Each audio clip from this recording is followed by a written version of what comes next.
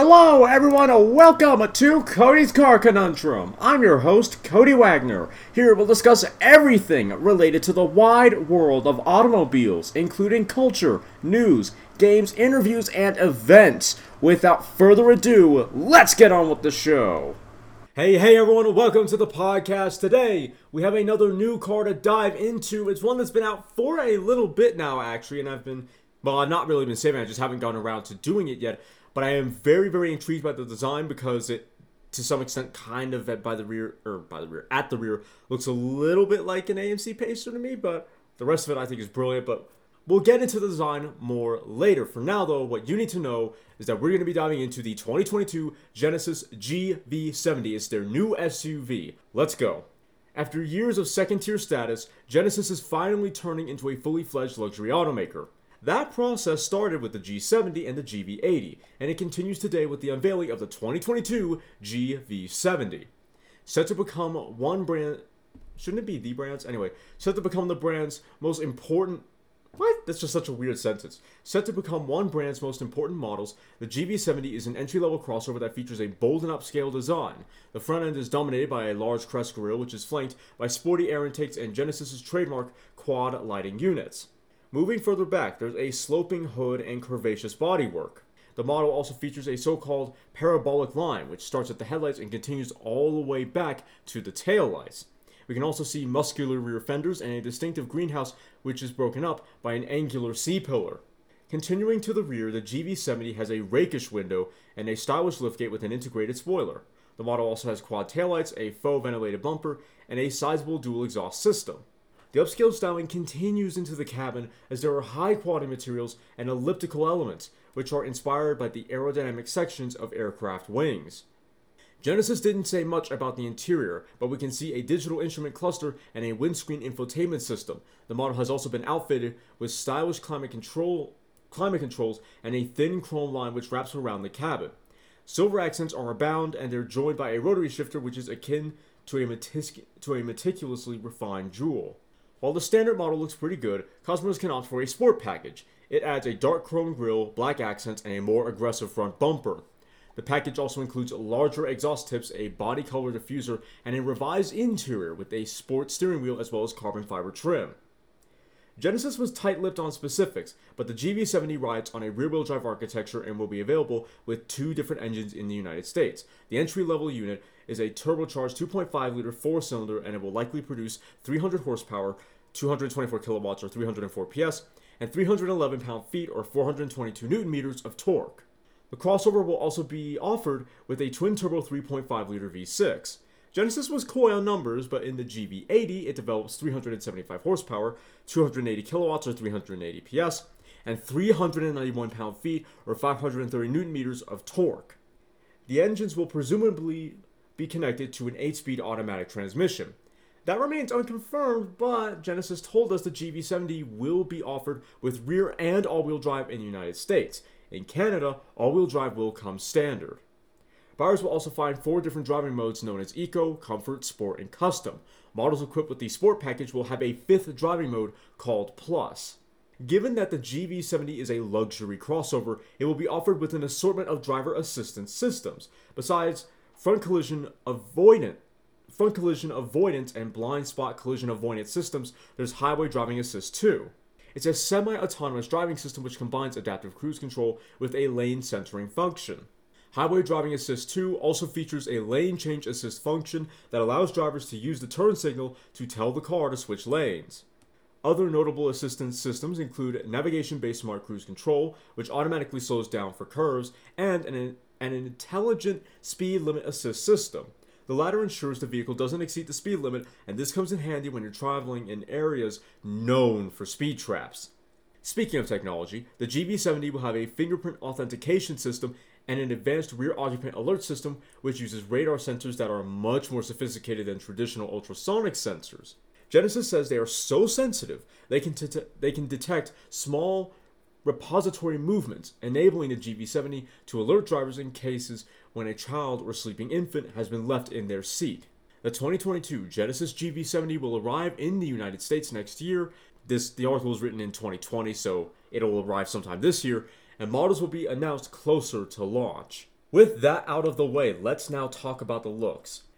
And I have to say, so the roofline, like the silhouette of the thing from the side, I had a hard time working this out, but I finally realized, to me, it looks, on one hand, it looks like a lengthened Stelvio, and it sort of looks like a Maserati Levante. Neither of those are bad things, but it is kind of striking how similar the silhouette is to those other SUVs. It's kind of sporty looking. It's sort of, it really is kind of a crossover to me. It's not a proper boxy SUV.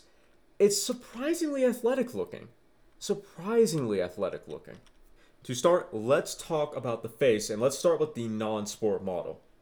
It's weird to me because it has a similar kind of beak-shaped grille that Acura was trying to pull off a little while ago, but I think it's way more elegant here than Acura's version. The almost rectangular oriented quad headlights are odd but very unique, I feel. And so I don't really dislike them. I'm not sure I adore them, but I don't really hate it. I think it's gonna take some time. It'll take a little bit of time for it to either grow on me or for me to hate it. But the overall face, I think I'm gonna have to say the same thing. I definitely have to see one in the flesh. I really can't make up my mind about whether or not I like it, dislike it, or hate it. I'm not loving it because I think it's a very obscure design. However, it is very unique, and perhaps if I see that in the flesh, or if I see this car in the flesh, the uniqueness will win me over more than the obscurity of it will. Because especially from the front, it sort of looks like a Korean Bentley Bentayga. It's got a little bit of that in its design as well, and I don't hate the Bentayga. Let me be honest with you. I don't hate it. I don't love it, but I don't hate it. I think it's awkward looking, but as far as the Bentley SUV goes, they pulled it off way better than I feared they wouldn't. So Bentley did a good job with not making it look making the Bentayga not look atrocious. The Genesis, I feel, is kind of a similar deal here. The grille is perhaps, and I know it's going to be funny considering this is an SUV, but perhaps the beak element on the grille is just a little bit too big. It just makes it look a little bulbous, but that's me. Let's move around to the back, though. I don't like the fake grille insert on the lower half of the rear bumper. That is just unnecessary. It's more cheesy to me than it is sporty. It's not very good. The exhaust tips, assuming they're fake, and I'm sure they are, look interesting but are ruined by the fake grille insert surrounding them.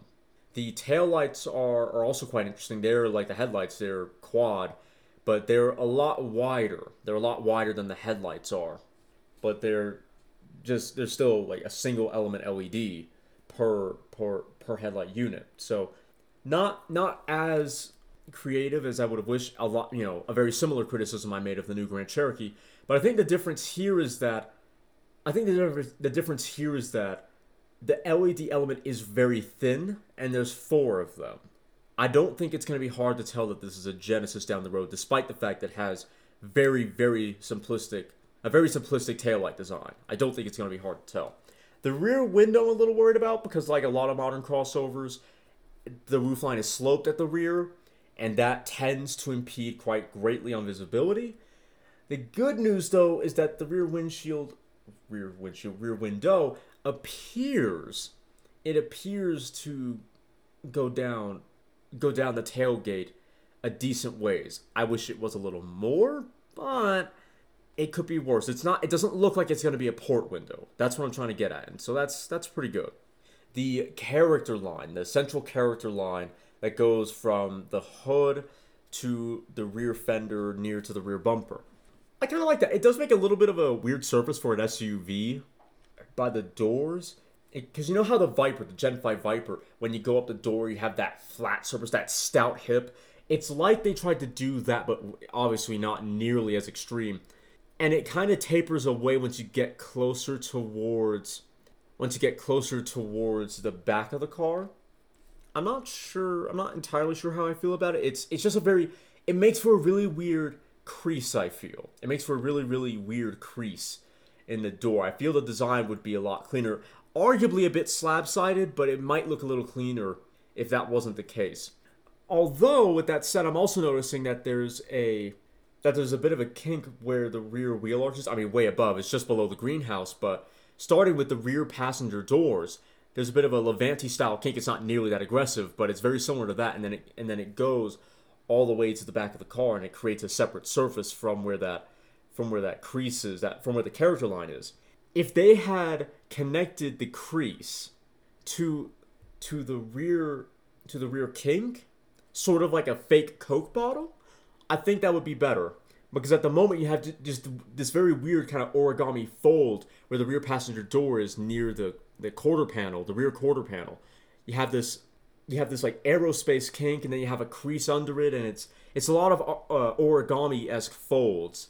It's just a little bit messy. I would have preferred if they had taken the crease, went down with it as they do by the driver's door, and then started going up to where this kink is, where the passenger door is, and made it all one line, rather than having the character line be its own separate thing, and then the kink where the rear door is be its own separate thing as well. Not something I would have preferred. It's just a little bit messy, especially from some angles. It adds a lot of heft, I feel, to the rear of the car. It's incredibly messy. It's incredibly messy. They've added a lot of fat to this portion of the car. It's like they added lard into it. I'm not a fan. It's not awful, despite the fact how much I'm belaboring this point, but it adds a lot of heft to this area of the vehicle. Makes it very porky at this end. Now, let's get on to the part of the vehicle where I said it kind of reminds me of the AMC Pacer. That is in the quarter window. As we touched on earlier in the article, the greenhouse is not a traditional SUV or even crossover greenhouse.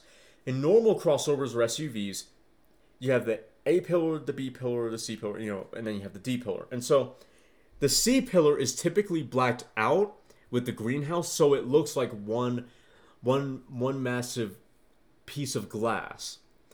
Genesis decided not to do that. What they decided to do was have the front driver and passenger, and then rear passenger windows have the blacked out pillar in the middle, and then where the quarter window is, they took the body and added like this arrow shape. You know the Lancia Stratos, like the modern one, that modern Stratos, and it has that just past the door.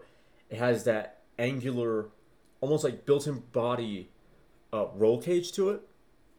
I'm explaining that poorly, but the Genesis GV70 has a relatively similar design element. So again, you have the front driver and passenger window. You have the rear passenger windows, and then the pillar in the middle that separates them is blacked out, so that it looks like one sort of massive glass area rather than it being split between, here's the driver portion, here's the passenger portion, here's the rear.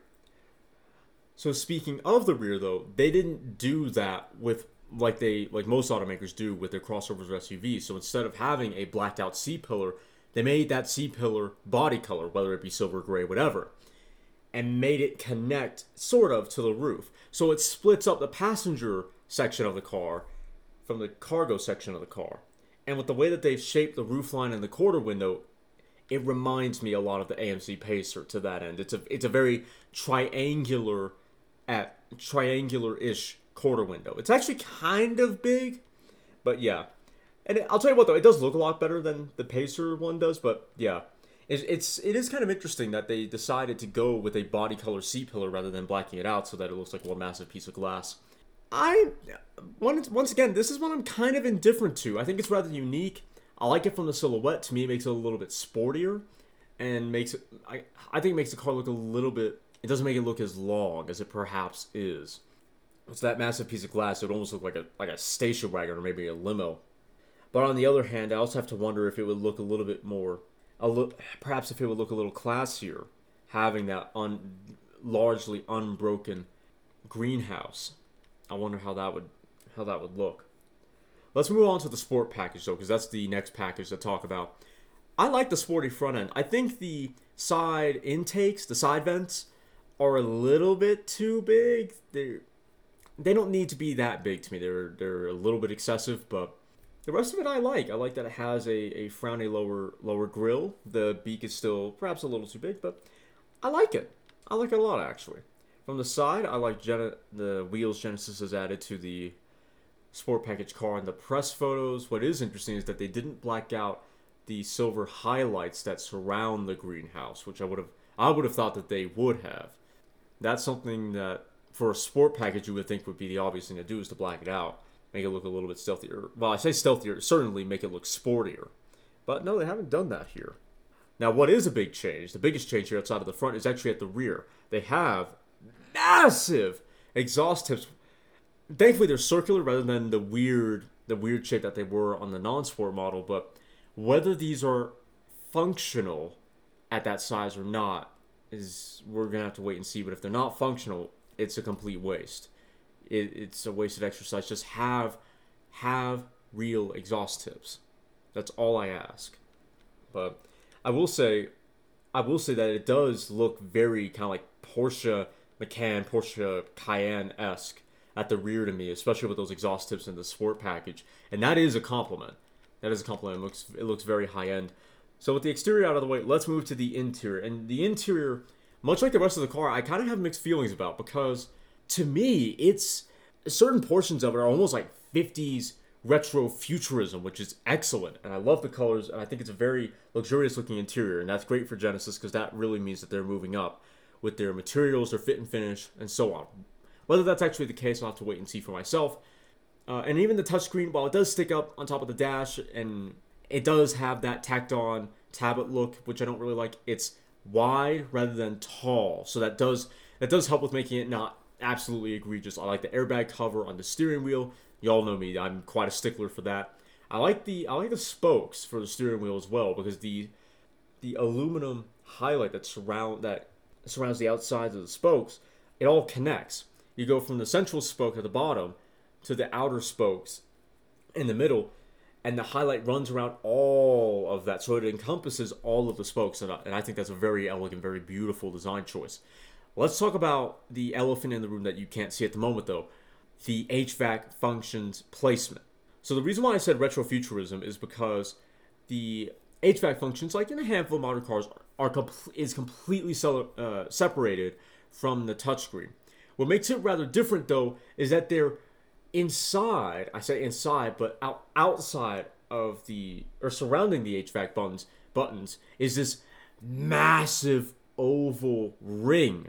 This one massive oval ring with more silver highlights and a black applique, or applique, whichever way is the proper way to say it, on the inside, like a piano black face put inside of it. And so what you have, to me, is a very 50s looking design element, yet modernized. It's something I would have inspected. It's something I would have expected from maybe like a resto modded Imperial, or maybe a Cadillac, certainly a Lincoln, but it's on a Genesis. To me, it's a very, very retro futuristic look, and I love it. The only thing that's a little bit off-putting is how much space there is between the HVAC functions and where the air vents are, and how much leather and whatnot there is between the HVAC functions, the air vents, and then the touchscreen altogether. It's a very spaced out, simplistic interior. Not bad, but very, very different. But I like it, and the thing is, the HVAC functions are in the center of the dash, obviously, but the oval ring with the black face doesn't stop in the center of the dash. Genesis decided to continue it all the way over to the left side of the steering wheel, where there is it looks like a traction control off button, a cruise control off button, and a few other things. Again, you have to see it for yourself. It's quite, if you ask me, it is quite Jetsons looking.